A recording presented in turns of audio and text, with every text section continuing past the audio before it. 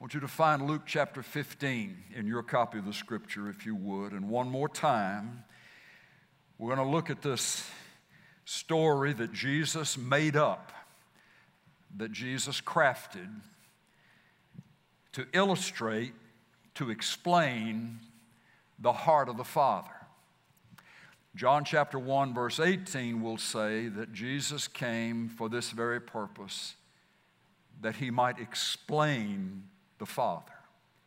So if you want to know what the invisible God the Father is like, what his personality is like, what his heart is like, what he dislikes, what he likes, we just need to look into the life of Jesus Christ. That's why it's so wonderful and amazing that we have 4 books in the New Testament, Matthew, Mark, Luke, and John, that are devoted in their entirety to nothing other than recording for our enlightenment, recording for our encouragement, the life of Jesus. Who he was, what he said, what he did, how he responded. And all of that was for the purpose of us coming to know, being helped in our understanding of what God really is like. I want you to just join me in sitting at the feet of Jesus this morning, if you would, with your Bibles open, and we look into this passage again. Now, all the tax gatherers and the sinners were coming near him to listen to him. I read that every time we come to this chapter because I'm convinced that we can't appreciate the impact of these words and the stories that he's telling unless we can get our handle on who he was telling the stories to. The tax gatherers and the sinners were that immoral lot, that morally despicable lot. They were not trusted. They were not wanted to be around. They were not liked. They were just thought of as, particularly the tax gatherers, as thieves and liars and traitors to their own people, and collecting money for profit, taxes for profit. And they were filthy rich. They lived in the lap of luxury, lived like small kings. But all they had was just each other, just this common bond between despicables, between the thieves, because nobody else would give them the time of day, except for Jesus. Except for Jesus. Now, folks, I hope you'll get from this permission. Permission. The example of Jesus gives us permission. We don't have to ask the Lord about certain things, about the things that we saw Jesus doing. We just know that he did everything he did in a way that was approved of by heaven, approved of by his Father. He said, I don't do anything except I see my Father do it. I don't say anything except I hear my Father say it. So where he was, who he was with, what he did, we have permission to follow in like manner. So where was he in this occasion? He was in the company of a mixed group of people. On the one hand, it was the morally despicables. You pick out, as we've said, you pick out your most morally despicable lifestyle and or profession. And you take that name, what that name is to you, and you insert that in the place of tax gatherers in the Scripture. Everywhere you see tax gatherers, you pull the group or the individual, the lifestyle, the profession, the most morally despicable to you, and you put that here. Jesus found himself one more time, and it was something of a pattern for him. It wasn't an unusual deal. Luke will say it looked like all of the tax gatherers and all of the sinners. Those would be the ones actually the word for sin means to deviate from the accepted pattern or the desired norm.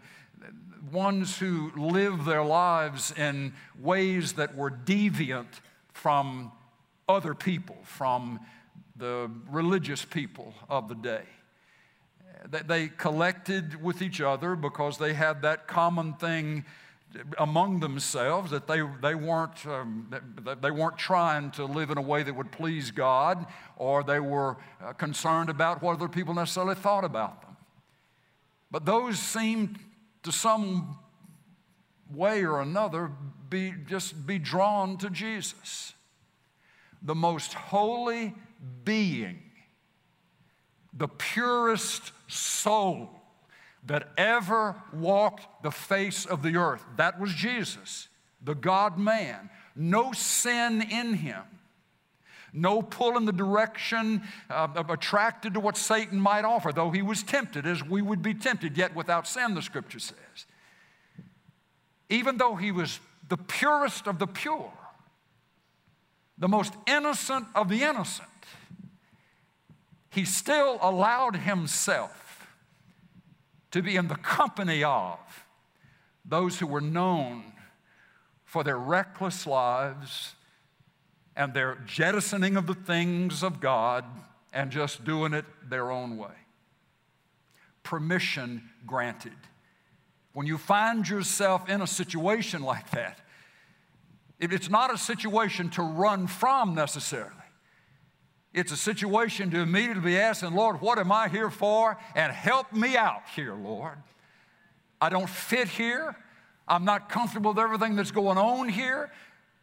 But Lord, as Jesus was in situations like this, I want you to shine your light out through me. I want to be a light into this world. Instead of running from it, we have permission. We have permission to engage the world, to create and establish and cultivate friendships with ones who may be completely different in many different ways than the way we have chosen to live because we believe it's right. Look at Jesus. It will go on to say in verse 2 that the Pharisees and the scribes, the other end of the moral spectrum, began to grumble, saying, "This man," speaking of Jesus, "receives sinners and eats with them."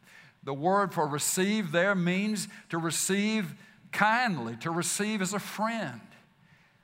He sought to be friends with the tax gatherers and the sinners. It didn't mean that he agreed with everything, but meant that he cared about them, that they were deserving respect as a human being, as a person, as someone created in the image of God.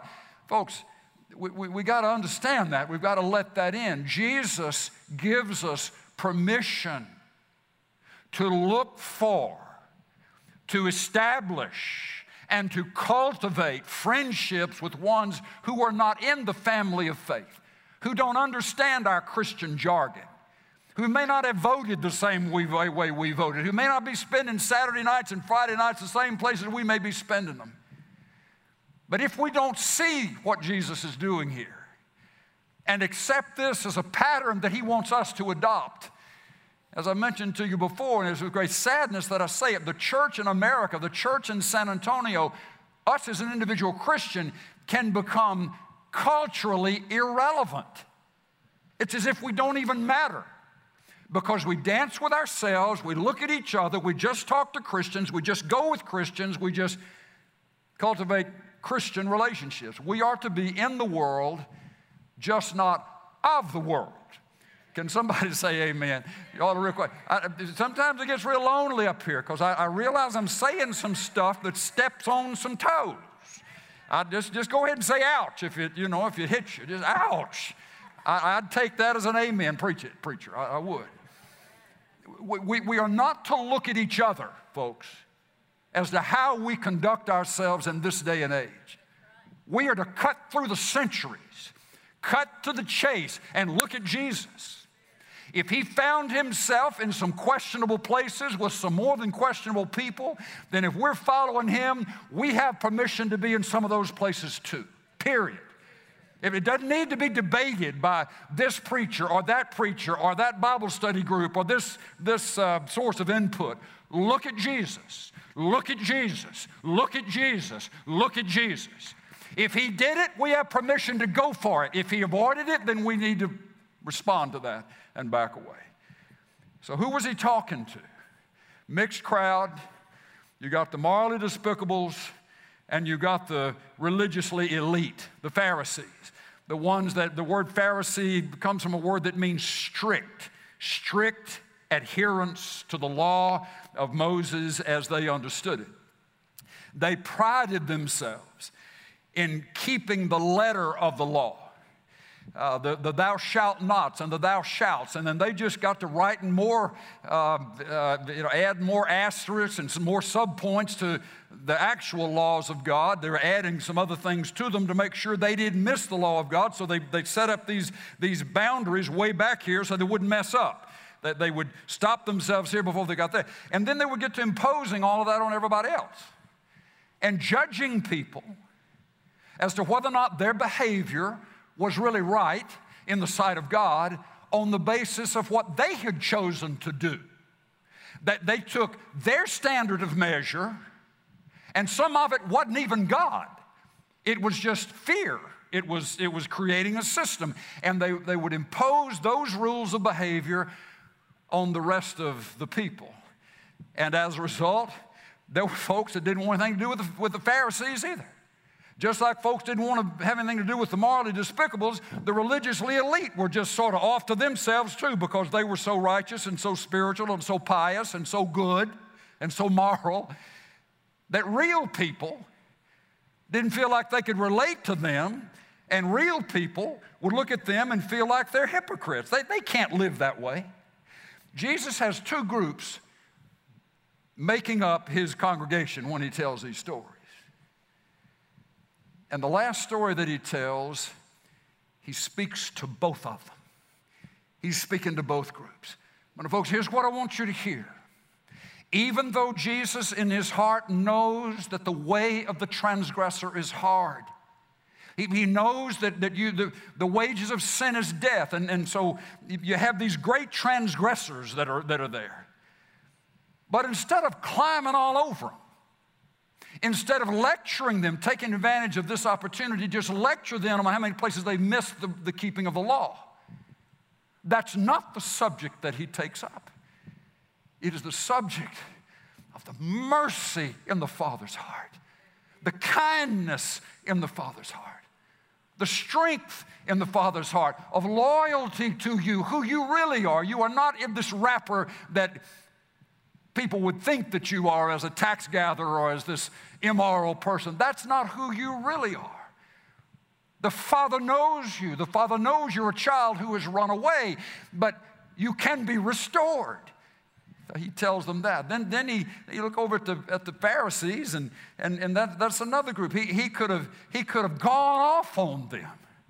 Micah 6:8, you Pharisees, don't you know what Micah said? What does the Lord require of you except that you do what's right? You love mercy, Pharisees.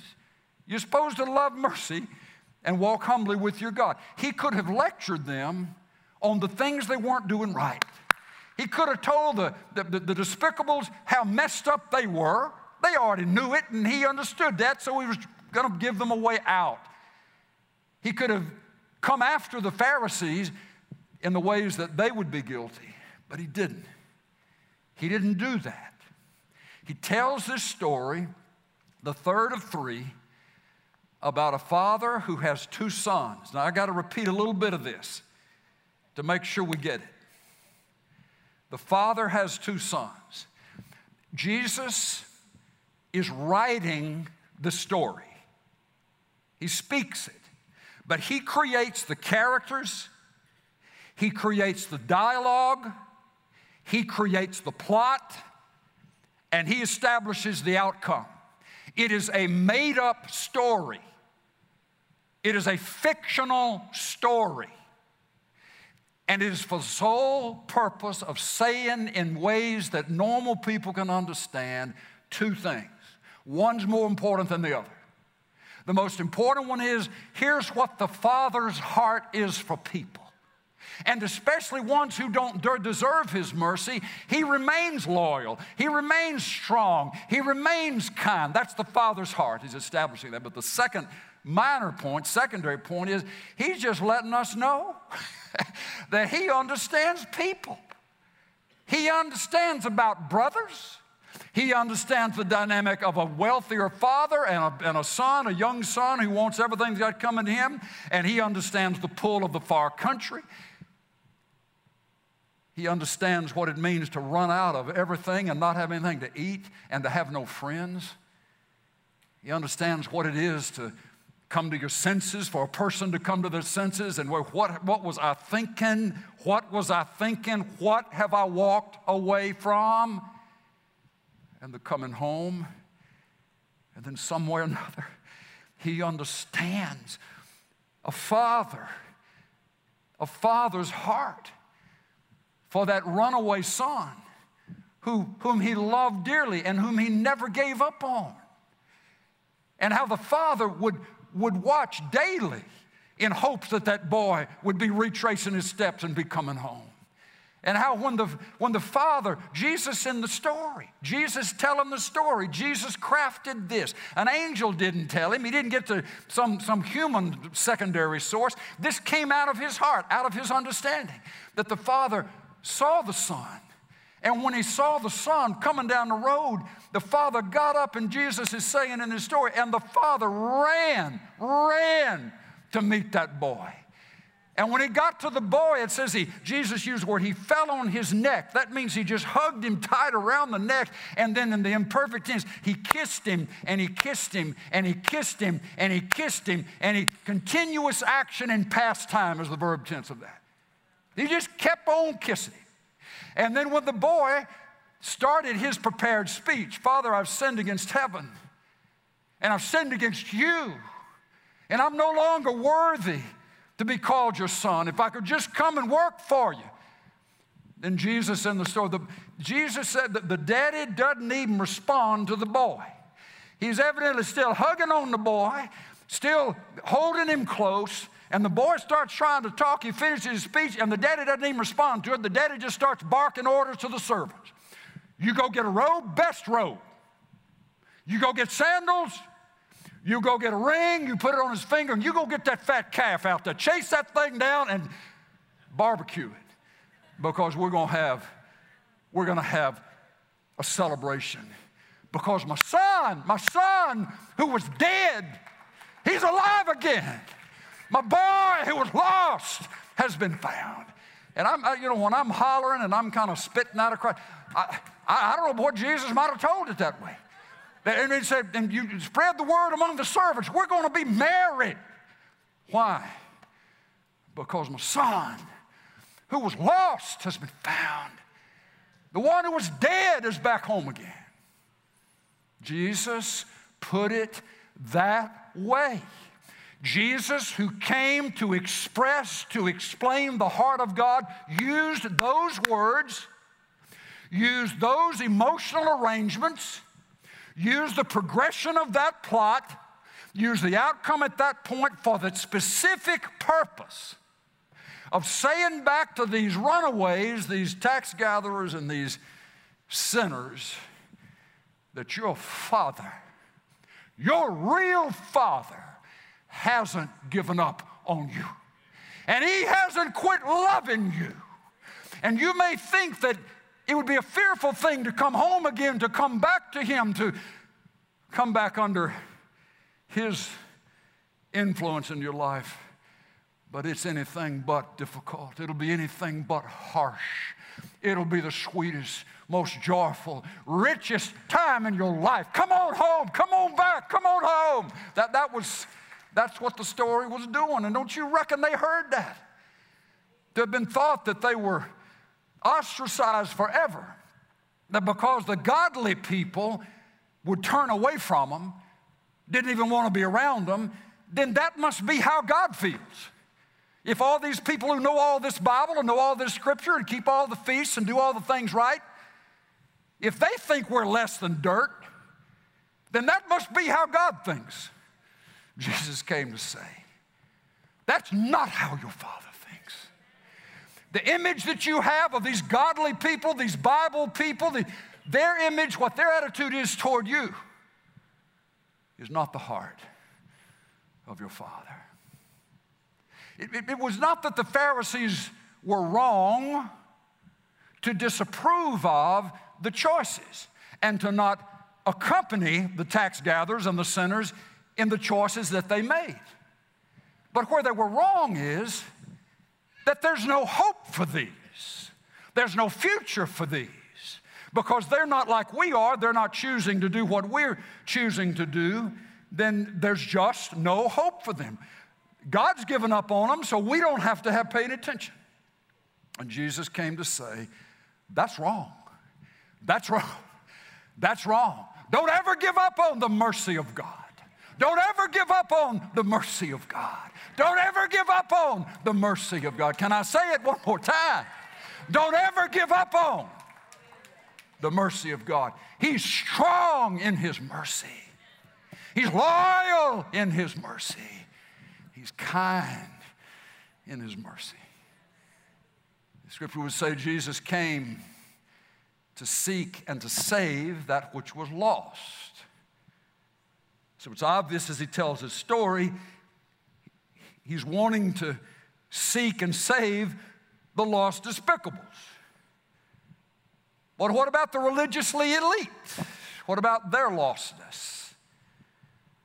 All have sinned and fall short of the glory of God. You know who wrote that? You want to know who references that? An ex-Pharisee named Saul, who became Paul. We miss it if every time we see the name or the word Pharisee come up in Scripture,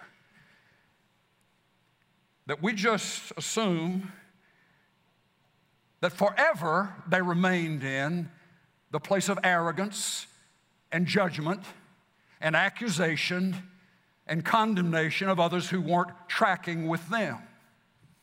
There were some who probably lived their lives, died, and went into an eternity away from God because they never got what Jesus was trying to say. But there was one who got it. 2/3 of the New Testament that's on your lap this morning, that you're following along as I read these, was written by a former Pharisee. Somewhere along the line, this Jesus who came to seek and to save that which was lost caught him a few Pharisees too. Saul being one of them. Likened unto the older brother. But I want you to notice how Jesus doesn't respond, the Father's response, the character created by Jesus, how the Father doesn't respond to the older brother and how He does respond to the older brother. Luke chapter 15 and verse 25. Now his older son was in the field, and when he came and approached the house, he, the older brother, heard music and dancing. Jesus is telling the story, okay? This is Jesus talking, who understands God and who understands people. He creates this character, creates this dialogue for the purpose of explaining. Jesus says in verse 26, and he, the older brother, summoned one of the servants and began inquiring what these things might be. And he said to him, the servant said to the older brother, your brother has come, and your father has killed the fattened calf, because he received him back safe and sound. But he, the older brother, became angry. Now, how did Jesus know that an older brother was liable to get angry at a younger brother in this set of circumstances? Because Jesus understands people. He understands how we think. He understands how things can affect us. He understands. he became angry and was not willing to go in. And his father came out. His father came out and began entreating him. The father came out to where the older brother was. The older brother couldn't share in the celebration. He was still so ticked at the younger brother for a variety of reasons that he didn't want to be in the same place. Thought his father had gone nuts, thought the whole thing was crazy. He wouldn't come in. Jesus said, I've come to seek and to save that which was lost. The father in the story leaves the son who has come home and goes out to where the older brother, the older son is. And the father begins to entreat him. We would understand what that means. It can be the word to plead. He begins to plead with the older brother. He begins to, and there can even be beg, strong entreaty. Began to reason with the older brother. Trying to get the older brother to understand where he, the father, was coming from. That if anybody ought to be the most offended, it should be the father at what the younger son has done, right? Took the inheritance, pillaged the family name, didn't know if he'd ever be back. If anybody should have been the most offended, it should have been the father himself, not the firstborn son. And the father would say, well, let me read what the older brother says first, verse 29. But he answered, even as the father is trying to work with him and goes out to meet him and tries to reason with him, plead with him, he answered and said to his father.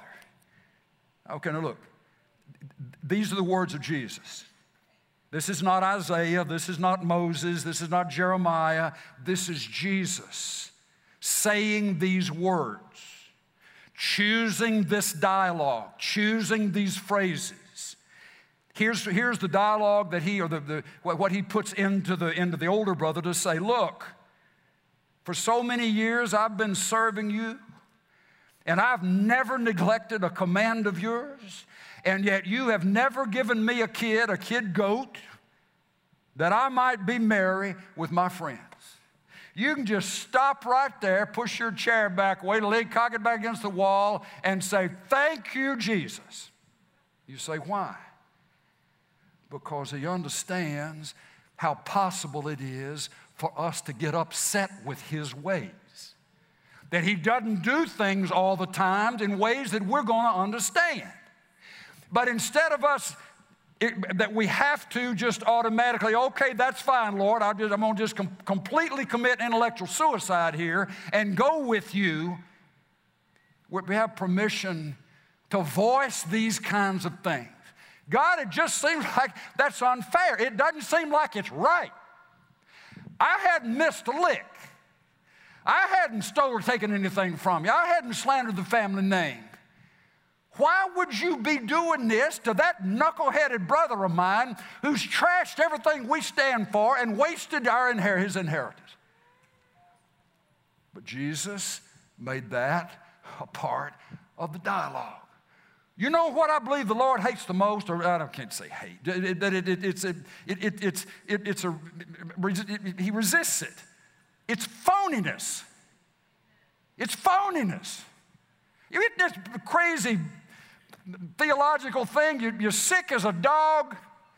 You know, you got some stomach virus, or you got your knees hurting, or you got something, but for goodness sake, you can't go to church and say you've been throwing up all night, or that your knee won't work, because they'll come back, well, where's your faith?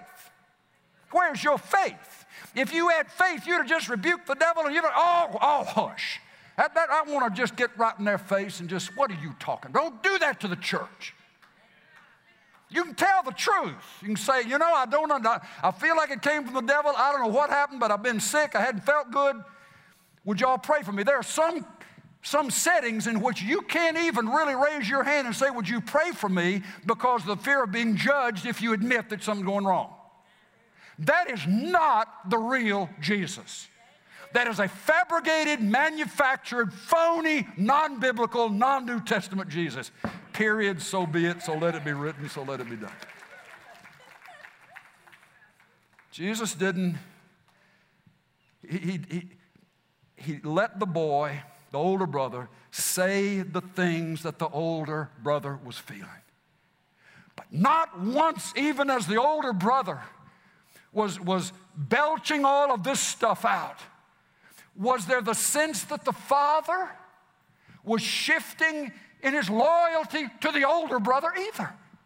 He loved them both, and he refused to make a choice one between the other. The older brother was saying, make a choice. You choose. Why did you choose him over me? That wasn't the point. But to the older brother, that was the only point. That was the only point. But when this son of yours came, verse 30, who has devoured your wealth with harlots, you killed the fattened calf for him.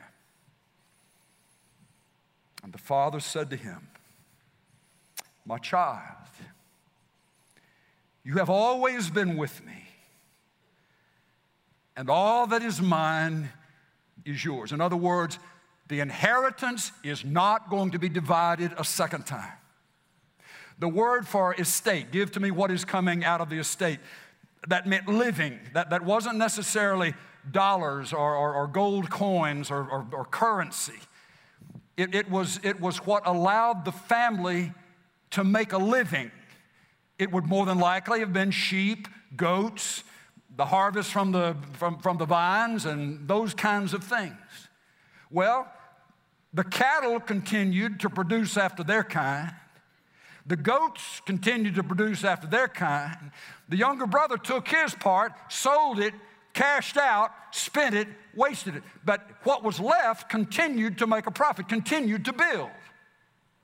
The father says, my son, what belongs to me, all of it, now belongs to you. You won't be cheated. There's some things that the younger brother lost that he would never regain. But the thing that the younger brother lost that he really didn't lose was the loyalty of his father, the love of his father, the place in his father's heart to always be his son.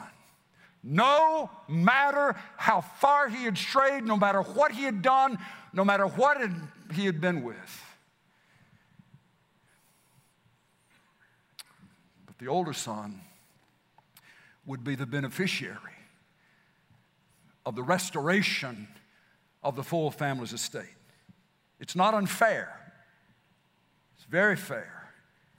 It's very merciful.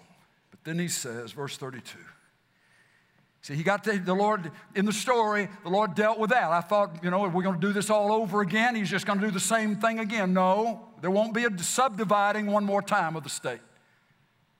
He got that settled. But then this part. And this is what the older brother, a type of the Pharisees, the religiously elite that got all the scripture down, all the songs memorized, all the proper performance of staying away from stuff and doing certain other things. But we had to be merry. We had to rejoice. For this brother of yours, no longer son of mine, but this brother of yours, was dead and has come to life and was lost and has been found. The father's heart, loyal, strong, and kind. You see Jesus positioning himself by design right square in the middle of the two poles. He wasn't siding with the Pharisees who could quote chapter and verse as to all the reasons why these folks ought to be punished, these folks ought to be ostracized, these folks ought to be cast out. He didn't position him there because that attitude, please hear this, that attitude is a violation of the Father's heart. That is not an accurate representation of the Father's heart, because the Father does never give up on mercy. The Pharisees, that group, the religiously elite, have a tendency to just give up on mercy. Just back away. Adjust our theology, find certain verses, but completely remove yourself from the life of Jesus. To justify a position where the morally despicables to us, we have every right in the world to shun, to ignore, to judge, to criticize, to separate ourselves from. You can create Scripture. You can structure Scripture to say just about anything you want it to say. The devil knows that. That's why in the temptations, he threw Scripture at Jesus. When he understood Jesus was going to be responding with Scripture at every temptation, the devil started quoting Scripture. Just because somebody can quote the Bible does not mean that it is the Spirit of God behind it. You take the Scripture and you run cross-country as quick as you can to the Gospels of Jesus Christ and look at how Jesus fleshed that out. Then you get the proper interpretation. So Jesus was not siding with the Pharisees against the tax gatherers and sinners, nor was he over here condoning everything that the tax gatherers and the sinners were choosing to do. But he understood that their conclusion was that if all these God people have rejected us, don't want to have anything to do with us, then that must mean that God has rejected us. We're too far gone. We're too hopeless. There's no reason to ever try to turn around because we would never be accepted by God. Jesus had to step right into that strongly. So wait a minute. You're like a sheep that strayed, but the shepherd misses you. The shepherd counted up and you're gone, and he's coming after you to find you. The Lord wants you back. He doesn't want you in hell. He wants you back in his embrace. He's like the son, that when the son came to himself and wanted to come home, that day of his arrival was the sweetest and best day of his life. Oh, folks,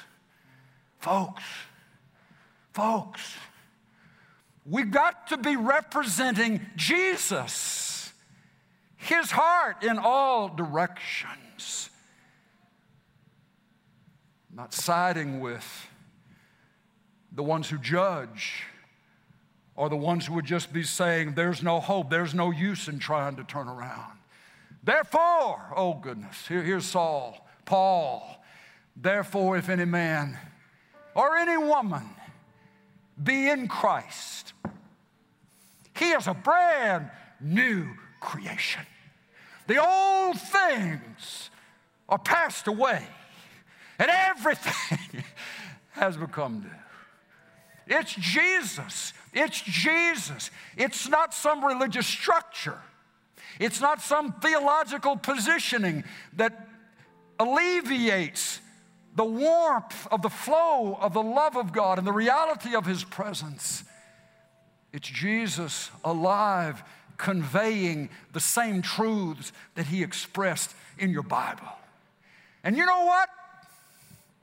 He's not here walking the face of this earth in a human form, but you are.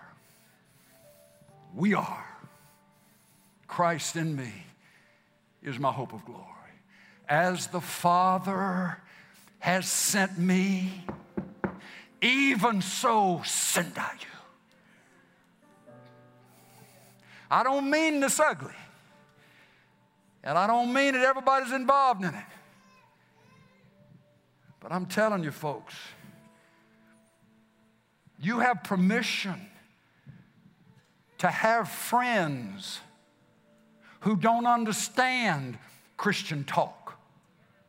You have permission from the example of Jesus to pursue relationships that would turn into friendships. Friendships that are going to need to be cultivated because the Lord knows over time things can happen. Open eyes can be had as living in this life is tough and it can be a challenge, and the ones that seem to be so far away can come to their senses like this boy did. He learned that to repent. The word to repent means to know after. We mentioned that last week, to know after. To know after. I know some things now after what I went through. You could have told me about it and explained it to me, drawn me pictures of it, and I still wouldn't have gotten it here. But because of what I have been through, man, I see it. To repent, after what I now know, I'm turning to the Lord. Oh, listen, folks. You got somebody you love and care about who's out in a far country. But it's still in your heart to pray for them. Mercy hadn't gone out of your life. You're frustrated, but you just can't give up. It's because God hadn't given up on them. And they may take the south side of the backside of Antarctica, far country, for them to finally know now, know after. What they didn't know, they didn't see it here. That's why they didn't change here. They weren't responsive here.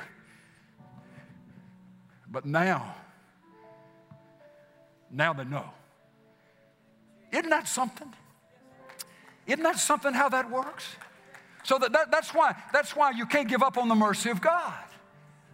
The Lord is loyal in the seasons of straying. He's loyal to not give up in those times because He knows that there are just going to be some things folks have to go through in order to learn something that they didn't know before, and as a result of what they've learned, now they can make a choice, now they can make a decision, now there can be a course correction because of what they now know. How many of you would say that happened to you? Just that there was people looked at you and said, you're crazy, what are you doing? What are you doing? Why don't you understand? Why are you doing that? It was like that meant something to everybody else except you. But when you went through what you went through, you got it. I'm telling you, one of the most encouraging parts of this whole section is when you stop and think. Jesus understood to that degree the human psyche, the relationship within families, the pull of emotional, and Jesus even used the term, he spent his wealth on harlots. He understood the pull of the sexual temptation. Those were the words of Jesus. You don't have to write him an email to tell him what you're struggling with. He knows, and he loves you. Not just when you get it all figured out, not just when you get it straight. He's loyal to you in his love right now if you've given your heart to him and are trusting him. The Father has become your Father through relationship with Jesus, his Son. All right? Y'all are quiet, but I'm telling you, that's good news. It's just good news all the way through that. Now next week, I'm going to give you a homework assignment. Luke chapter 7, starting in verse 36. Luke 7:36. It's the story of one of these immoral ones who more than likely hung with the tax gatherers. A woman now, an immoral woman, who heard that Jesus had accepted an invitation in a Pharisee's home to have supper. The woman finds out about that, and she shows up at the Pharisee's house. Uninvited guest, but she shows up, and she has carrying with her something that is called an alabaster vial filled with expensive perfume. And she stands up behind Jesus. They didn't have chairs. They just leaned over and they ate off the table and their feet were about behind them. She stands behind him, sobbing her eyes out, tears flowing out of her eyes. They're coming down upon his feet. She takes her hair and she wipes off his dusty, now muddy feet and works the perfume into his feet.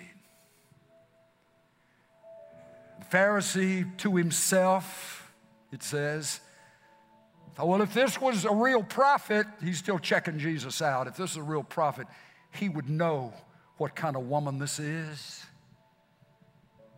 who's touching him. And then Jesus tells that story. He says, Simon, I want to tell you a story. A master has two servants. One of them owes the master 5 days' wages. The other owes the master 50 days' wages. The master decides to just forgive them both. Just out of the goodness of his heart, just forgive them both. And then he says, Simon, which one of those servants will love the master more? Simon the Pharisee says, well, I suppose the one that he forgave the most. And Jesus says, you're exactly right. This woman whose sins are many has been forgiven. She loves much because she has been forgiven much. He who has been forgiven little loves little. You know, there are folks that have found me over the years and pull me off to the side and say, Pastor, I want to ask you something. And I just say, well, shoot. And they'll say, where'd you get these people? Talking about Alamo City. Where'd you get these people? Where'd you get these men? Where'd these women come from? Because what happens is, when just the name Jesus comes up in the hearing of some of our brothers and our sisters, just the mention of his name, and tears start filling up the corners and the edges of the eyes. Grown men, manly men, grown men, shaking their heads, not able to speak. And they would say to me later, Pastor, it's because of what I know the Lord has forgiven me of. It's because of all the things I know I did that he forgave me of.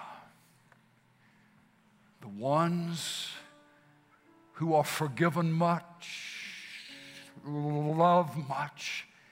And when you've been forgiven much and you're around other folks and you realize that some of them may be going through the same stuff you went through, the thing that works in your heart is, thank God that the mercy of God didn't give up on me.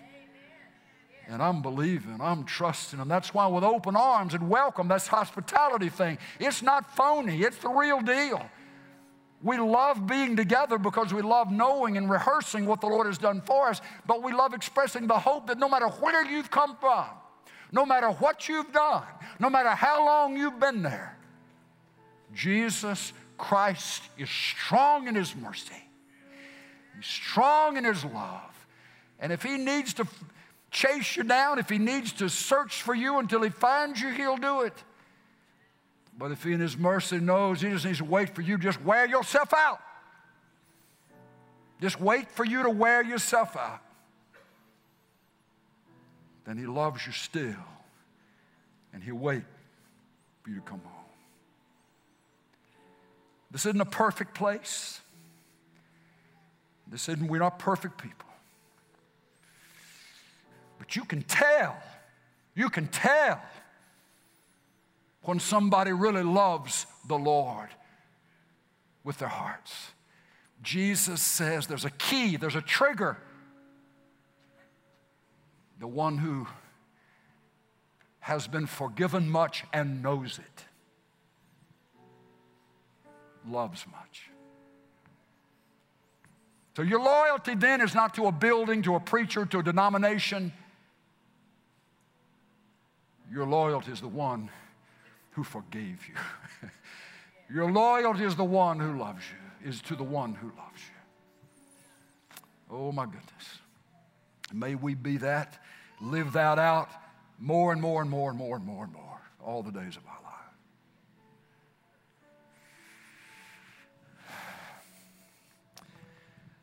Now, Lord, I thank you for every person in this room. I thank you for the ones who are watching and listening.